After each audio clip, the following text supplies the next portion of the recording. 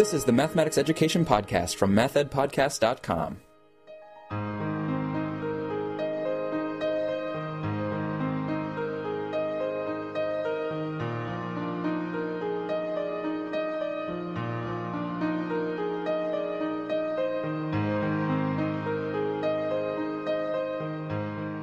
Welcome to the Math Ed Podcast. My name is Sam Otten from the University of Missouri, and today I'm joined by Nick Wasserman, who has recently published an article in School Science and Mathematics, Volume 115, entitled Mathematics and Science Teachers' Use of and Confidence in Empirical Reasoning, Implications for STEM Teacher Preparation, and that was co-authored with Dara Rossi. So Nick, thanks so much for being here. Yeah, thanks Sam. Appreciate you having me. Nick is currently an assistant professor in the Department of Mathematics, Science, and Technology at Teachers College, Columbia University. Prior to that, he was at Southern Methodist University, but before you were on the faculty at Southern Methodist, you were actually a student at Teachers College. So I want to start there with your graduate school experiences and who you worked with. So in graduate school, I worked with Professors Bruce Vogeli and Phil Smith at Teachers College at Columbia University.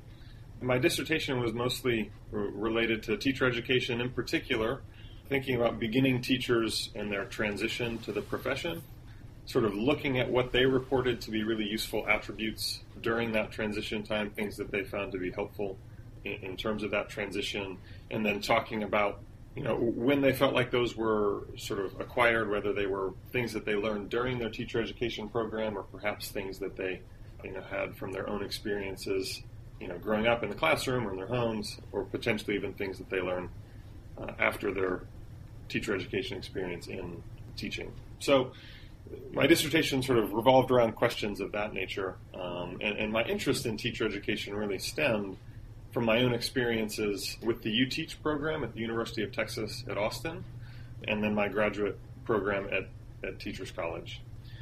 So I think some of those experiences have shaped future directions that I've looked at. So with some of the results from my dissertation, and my own experiences in those programs, it's led my interest in teacher education to focus a little bit more directly on teacher subject matter knowledge, which I think sort of frames some of the things that we'll talk about today. Mm-hmm. And in the School Science and Mathematics article, which is in Volume 115, you look at mathematics and science teachers, and you focus specifically on their approach to validating conjectures or writing justifications, and you look at their confidence in those validations or confidence in the way that they justified it. So I was wondering where your motivation came from for focusing in on this particular topic. Yeah, I see this work as relating to sort of this overall interest in trying to understand teachers' subject matter knowledge and what becomes important. And in this case, it's particular to larger picture disciplinary reasoning, justification, proof kinds of conversations. Lee Shulman talked about subject matter knowledge, and one of the things that was in there are teachers need to have a sense of the discipline at hand, the principles of inquiry, how new ideas get added and how deficient ones get dropped. And so I think that ties into these larger interests. The motivation specifically for this, I think that teachers become the primary vehicle for students learning about each of these STEM disciplines in school, and so teachers become a really important part of that process. And there's lots of potential, I think, with math and science concepts being taught in tandem, being learned in tandem, because there are so many connections between them. But as I've considered this and talked also with my colleague Dara Rossi, one of the tensions that arises is, there's these connections, and so how do you meaningfully integrate them? But there's also, ways that the disciplines in a larger picture are different, and so how do you meaningfully separate them? So some of the differences are epistemological differences, particularly in this realm about, how are new ideas added in these two fields? How do things get thrown out? What are the acceptable forms of justification and of reasoning in each of these? And so both in science and in mathematics, these are different. And so teachers will be responsible for navigating these tensions. And so I was genuinely curious about whether or not math and science teachers had similar or different approaches in terms of their reasoning to the same set of conjectures, and also then in terms of their confidence in their reasoning. Yeah, and I think it's really beneficial that you included the confidence dimension, because it's not that in mathematics reasoning we don't use empirical types of arguments or empirical types of justifications. We do use those a lot to explore an idea or to try to get some insight into how we might prove it.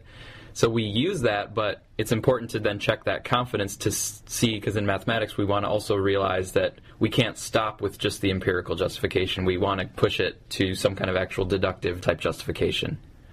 Yeah, I think that's a big part of it. In the literature and proofs, deductive proofs aren't always the right way to start talking with students. I mean, there are times when, drawing on particular examples or inductive kinds of reasoning can be a really useful pedagogical tool for helping students understand.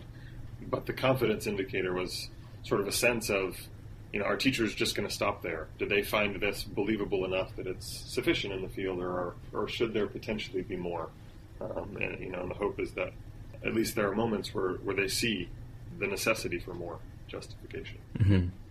Yeah, and I think, too, there was a Stylianides article where he was kind of challenging that idea that a lot of students believe and they put too much confidence in empirical type arguments or just confirming examples. But Stylianides, in his study, he basically, had students trying to justify things, and then after that he asked them, do you actually believe your response is correct? Do you have total confidence in your justification? And then he found that, some students would give an empirical justification, which is kind of mathematically doesn't bring with it perfect certainty, but the students would actually say, that was my answer, but I do not totally believe it, or I am not totally convinced by it. It's just that was the best I could do to put down on this paper. And so that, to me, puts into a new light a lot of the past results where, a large percentage of students were found to give empirical justifications. It's maybe they gave those empirical justifications because they weren't able to produce a deductive one, but maybe they put it down on the paper and they still knew that it was flawed, or they still knew that it didn't actually prove it to 100% certainty. Yeah, I think that's where, that confidence sort of comes into play. Yeah, you working with teachers, it's good to ask that so that you can actually see not only what justification did they produce, but are they aware that mathematically an empirical type justification isn't enough, and being able to compare that with science teachers, I think is a really interesting kind of setup for the study. So getting into the study more, I was wondering if you could tell us about who the participating teachers were that you had involved, and then what were the tasks that you had them responding to?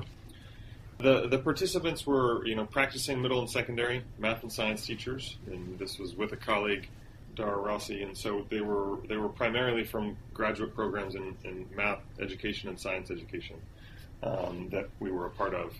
And so that's primarily who the teachers were. Then the teachers engaged in 3 tasks that they were all mathematical in nature. One had to do with the product of 2 odd numbers always being odd, an expression always producing whole numbers, and then a prime number generator, a function that would generate all primes. So they were intentionally selected as 3 tasks where plugging in cases would kind of be a natural approach to sort of starting to reason with these as a way of justifying the truth or validity of some statement. 2 of the claims were true and 1 was false. The one that was false held for many cases before it became false. And these were all universal statements as opposed to existential ones where a particular case would justify. These statements required them to be universally true. And then in the article, you cite Balicheff's framework and Harel and Sauter's frameworks. So I was wondering how you drew from those to devise your coding scheme and how you analyzed the data. Yeah, I found both of those frameworks and the descriptions within them as potentially useful as I was thinking about these tasks and the participants and the data, and thought that there'd be useful ways of sort of integrating and drawing on both in the data analysis. And so I synthesized them in some ways to flesh out the framework that we used in terms of coding data. There's some more specific details in the article itself. My guest is Nick Wasserman from Teachers College, Columbia University, and we're talking about his recent article in School Science and Mathematics. Now I'm just curious, we can get right to it. What did you find with regard to the mathematics and the science teachers' justifications, and then what was their confidence that they expressed in those justifications? Yeah, so, in theory, if the reasoning or justifications that you give would be lower on the taxonomy in terms of these proof schemes, then you should have lower confidence in those reasoning schemes, that all I'm able to provide as my evidence for a certain statement being true or false is some lower on the taxonomy scale, then I would imagine that your confidence in your reasoning would also be lower, and similarly for the higher ends. In a nutshell, we found overall that the mathematics teachers showed slightly more sophisticated responses in terms of reasoning as a whole. The science teachers had slightly higher confidence scores across the board, which that contrast was somewhat interesting. But I think more importantly, one of the things that came out was for the math teachers, there was a positive association in the relation between their proof schemes and their confidence scores that showed up. It was not at all what you would sort of characterize as ideal, where they have virtually no confidence in some of the lower forms and complete confidence in the higher ones. But when looking at the science teachers' responses, what we found across all their cases was that they really had a similar level of confidence, fairly high, across all the different classifications of proof schemes. And so there wasn't the same kind of differentiation, in particular between more inductive approaches and more deductive approaches to their reasoning, that they found those both equally convincing in terms of justifying the claims.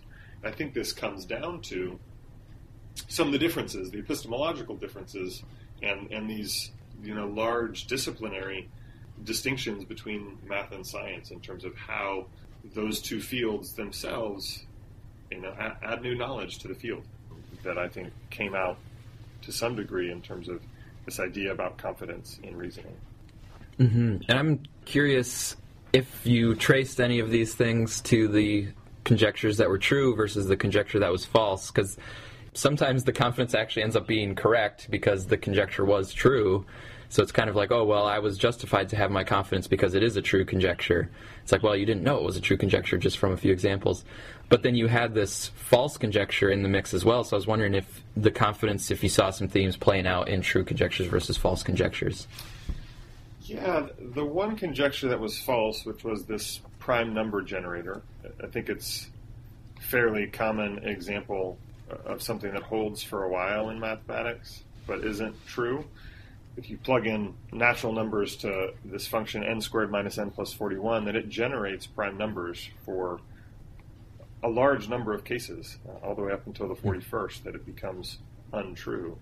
And so one of the things we found in that task was, the natural way to approach that for students was plugging in the first, couple cases. Some people, sort of gave their best shot at a test case, not just the first 1, 2, or 3, but they might try plugging in 10 or 15 just to see, if it was holding down the line in the trend.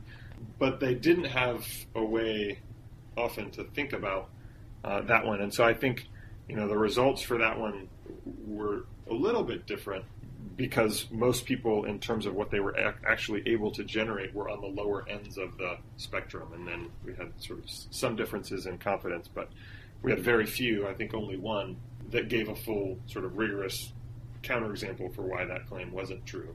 And so everyone's sort of scores were skewed to the left in terms of the proof scheme that they were using.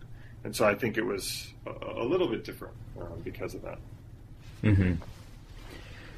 So I'm wondering, too, taking all of these factors that you have brought together in this article, can you boil down for us a large takeaway that you see from this work for the field?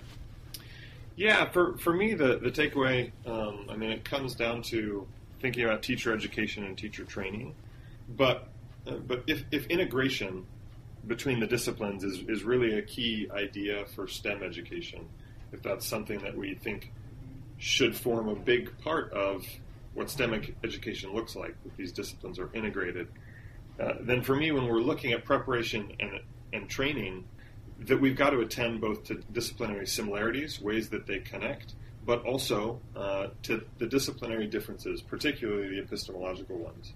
Attending to both of those things must be a key principle for preparing STEM teachers if integration is the premise behind STEM education. we're having discussions here at the University of Missouri about, working with schools on STEM initiatives, and, that's obviously kind of a big push right now. And we're having discussions about whether it should be an integrated model or whether it should be kind of separate disciplines that have some common themes across them.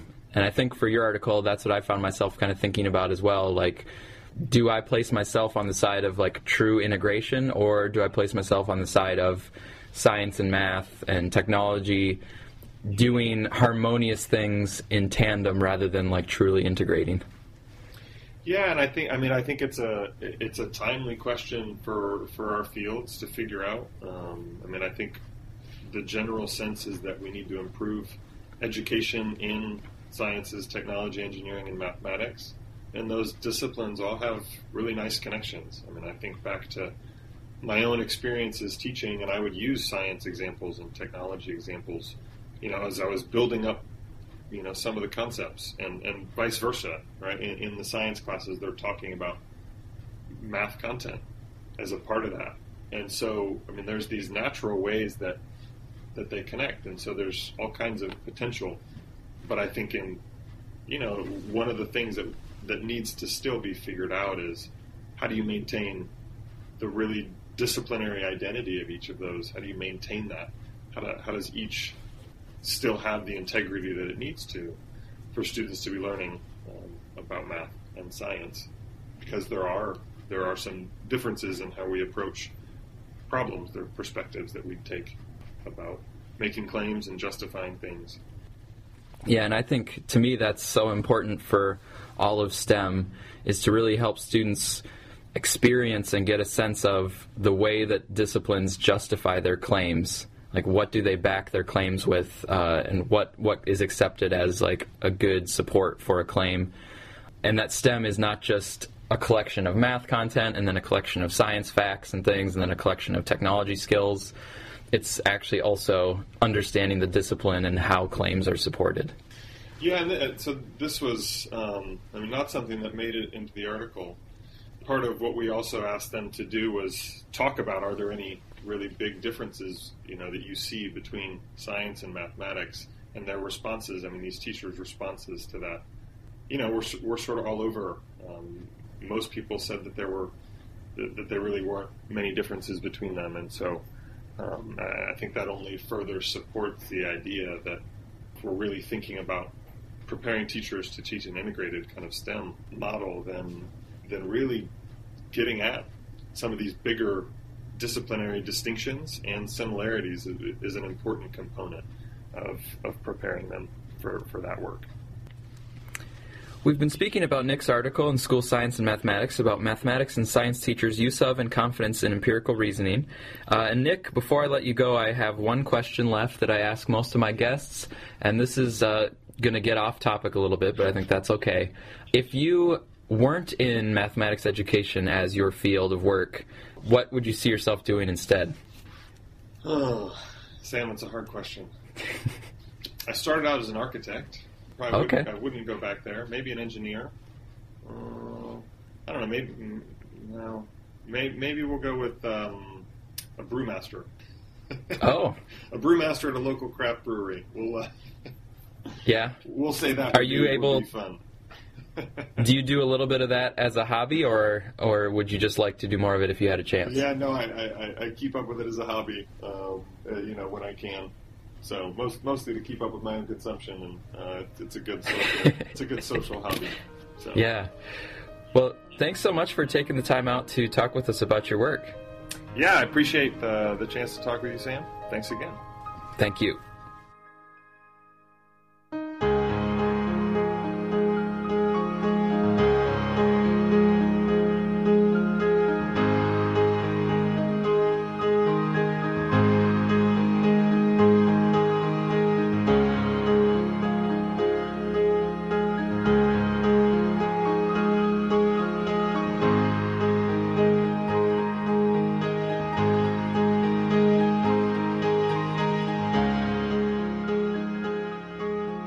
Thank you for listening to this episode of the MathEd Podcast. If you'd like to support the podcast financially, please use the PayPal donation button at mathedpodcast.com.